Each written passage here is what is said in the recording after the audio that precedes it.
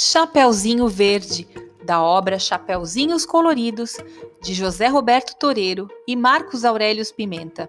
Ilustrações Marília Pirillo, editora Alfaguara. Era uma vez, numa pequena vila perto de uma verdejante floresta, uma menina de olhos cor de esmeralda. Todos gostavam muito dela, e sua avó mais ainda, tanto que lhe deu de presente uma capinha com capuz. A roupa era verde dólar, quer dizer, verde musgo, e a menina ia com ela para tudo quanto é lugar. Por causa disso, as pessoas começaram a chamá-la de Chapeuzinho Verde.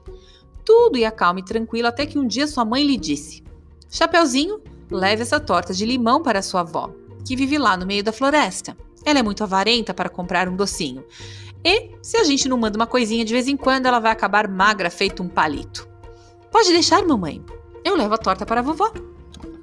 A menina pegou a torta, colocou na cesta e disse: Mamãe, a senhora pode me dar o dinheiro do ônibus?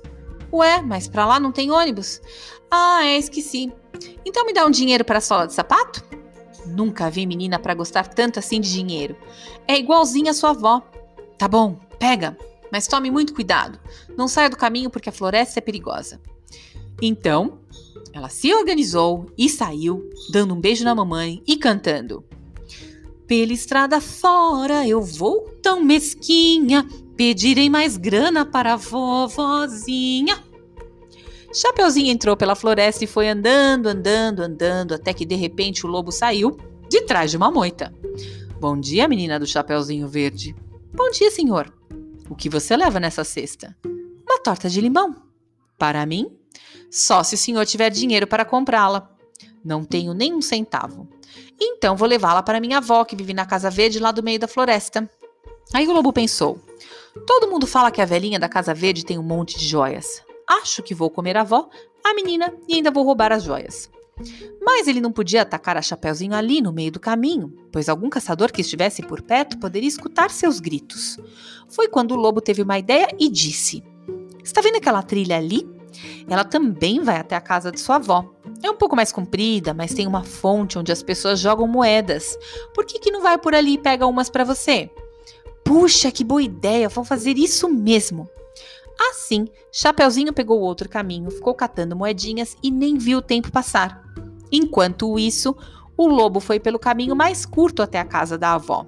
Quando chegou, bateu à porta. Quem é? Perguntou a velhinha. Sou eu, sua netinha. Vim trazer uma torta de limão para a senhora, disfarçando a voz. A vovó levantou-se, viu se seu cofre estava bem trancado e abriu a porta. Quando fez isso, nem teve tempo de abrir a boca de espanto, porque o lobo pulou sobre ela e a devorou de uma só vez. Glupt! Depois ele pensou em roubar as joias da vovó, mas como precisava fazer a digestão, deitou-se para esperar Chapeuzinho. Finalmente, quando ela chegou à casa da vovó, bateu na porta. Quem bate? Perguntou o lobo, imitando a voz da vovó. Sou eu, sua netinha. Entre, minha querida, não vi a hora de você chegar. Chapeuzinho abriu a porta lentamente e foi até a cama da avó. O lobo estava embaixo das cobertas usando a touca, de modo que só se podia ver um pouco de sua cara. A menina, percebendo que havia alguma coisa esquisita por ali, perguntou: Vovó, por que você tem orelhas tão grandes? Para ouvir o tilintar das moedas. E esses olhos tão grandes? Para ver os extratos do banco. E essas mãos tão grandes? Para contar o dinheiro mais rápido. E esse nariz tão grande? Para sentir o cheiro das notas. E essa boca tão grande? Essa é para te comer mesmo. E depois disso ele saltou sobre a menina e engoliu à vista, ou seja, de uma só vez, e foi aí tirar outra sonequinha. Como estava com a barriga muito cheia, logo começou a roncar bem alto, tão alto que um caçador escutou aquele barulho e resolveu dar uma olhadinha. Quando abriu a porta e viu o lobo dormindo com aquele barrigão, o caçador pensou: puxa vida, esse lobo é de uma raça bem rara. Se eu tirar a pele dele, poderei vendê-la e ficarei rico. Então o caçador colocou balas em sua espingarda, apontou para o lobo e pum, matou o bicho.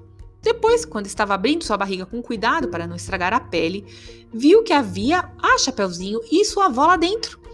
Como não é todo dia que aparecem oportunidades de se ganhar um dinheirinho extra, o caçador disse: Olha, eu posso tirar vocês duas daí, mas isso vai me tomar muitas horas, então antes de começar, Eu queria saber se vocês poderiam me pagar por esse trabalho. Pode pegar minhas joias que estão no cofre, disse a vovó. E eu tenho as moedinhas que apanhei pelo caminho, falou o Chapeuzinho.